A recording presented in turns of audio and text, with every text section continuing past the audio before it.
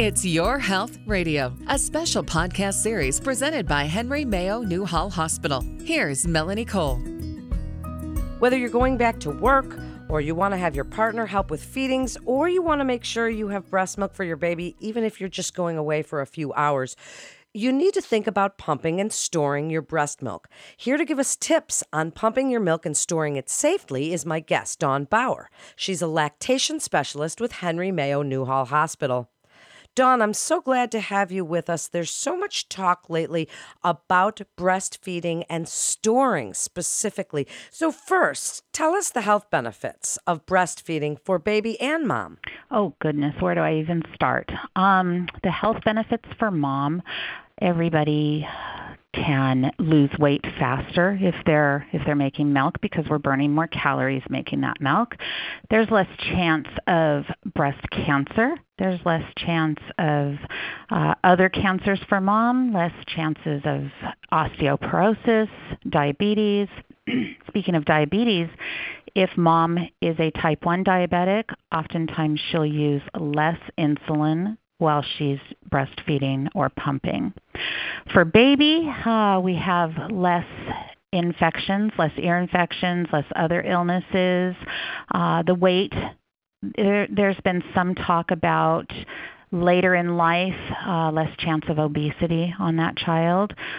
There's some talk also of a little bit higher on scores in school. It's a win-win all the way around. And then for the earth, by breastfeeding, lowers the carbon footprint for later generations. Hear, hear. That is certainly true. And what a great point that you brought up for the earth and how great that is. So how does a woman know when her milk will come in? Well, typically somewhere around 3 to 5 days after giving birth, the milk starts to come in, and mom's going to feel maybe some warmth in her breasts.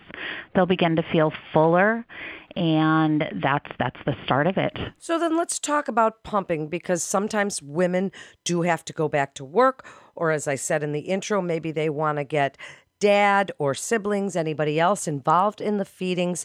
So tell us about the best ways to pump, manual versus electric, because there's a lot out there. You're correct. You're correct in that. First of all, what I'd like to say is if everything's going well, we like to encourage moms to not pump for the first month. We want baby to help regulate that supply and learn to work the breasts and have that supply and the supply and demand equal and working well for that dyad. So after that month, if mom's going back to work, then starting to pump is definitely, the plan.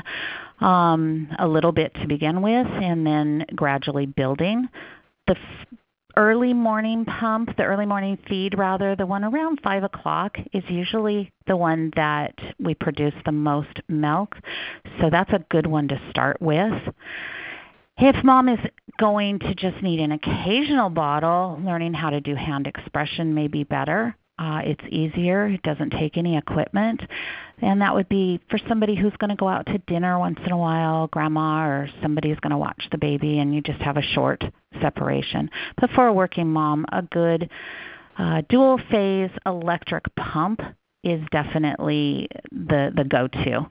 There's several on the market, and I really can't. I don't want to speak about different brands, but I would encourage moms to do their research so that they know they're getting one that works well for many. I always appreciate the reviews on those kinds of things, because then you can see what other mothers have gone through when they're looking at, say, those electric pumps. So is there a way to maintain or even increase your supply while you're pumping? There certainly is. Breast milk is driven by supply and demand. So the more demand that we put on our breasts, the more the breast will make. That would mean increasing the pumping, increasing the frequency, especially for a mom that is away at work. You're not having that interaction that you would have all day long with your baby. You'd be picking up the baby. Baby might nurse for a little bit and then be put down and come back in 20 minutes and nurse for a little bit longer. It's going to vary. It's not going to be regimented where when you're at work you can only pump every 2 to 3 hours for 15 minutes. So we sometimes will throw in what's called power pumping, where you're pumping frequently during that hour and taking short breaks, which kind of mimics what the baby does. Of course, that may not be feasible while someone's at work, but on the weekends or your days off, throw that into the mix to help increase that supply. There are other things that people do with foods and herbs and all of that. You should work along with somebody who is skilled and knows what the different herbs are. Some are they're counterproductive and not meant for certain people with certain, like diabetes, thyroid, things like that. You want to work with the ones that will work best for you.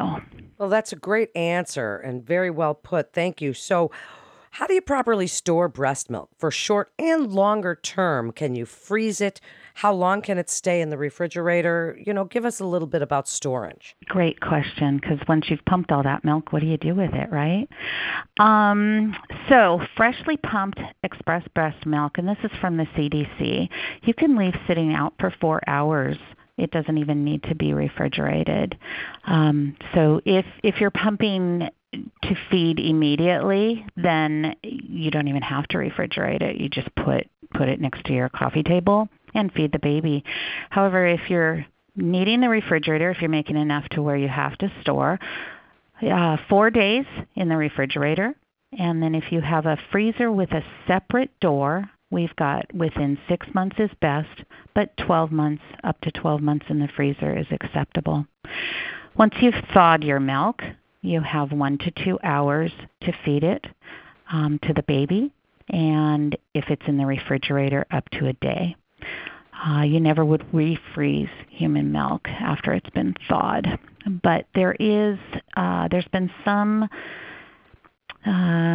things on the CDC website where, because if your power goes out, let's say, and it starts to defrost, if it still has ice crystals, you can go ahead and put it back in your freezer. And all of this information can be found on the CDC's website. If you just Google CDC breast milk storage, all of that will come up for any of your parents that are listening. What about if your baby won't drink unthawed breast milk or doesn't really like pumped milk from a bottle? Oh, yeah. Well, many lactation consultants can work with the baby so that the baby learns how to suck on a bottle. That may be part of the problem, and we do that often here. But the other thing may be sometimes when breast milk has been pumped and sat in the refrigerator and then frozen, it builds up a high lipase. And lipase can give a soapy taste and smell to the breast milk. Many babies don't like that. There is a way to scald it, and it kills that lipase so it doesn't grow, but that would have to be done prior to freezing it, and that tends to help the babies to want to have that milk where it doesn't have that icky taste to it. Well, thank you for clearing that up. So then talk about the milk depots and tell us a little bit about the donor event going on, because people have heard now in the media about donor milk and whether they're accepting donor milk or whether you're supposed to donate it. Tell us a little bit about that. That's such a wonderful thing.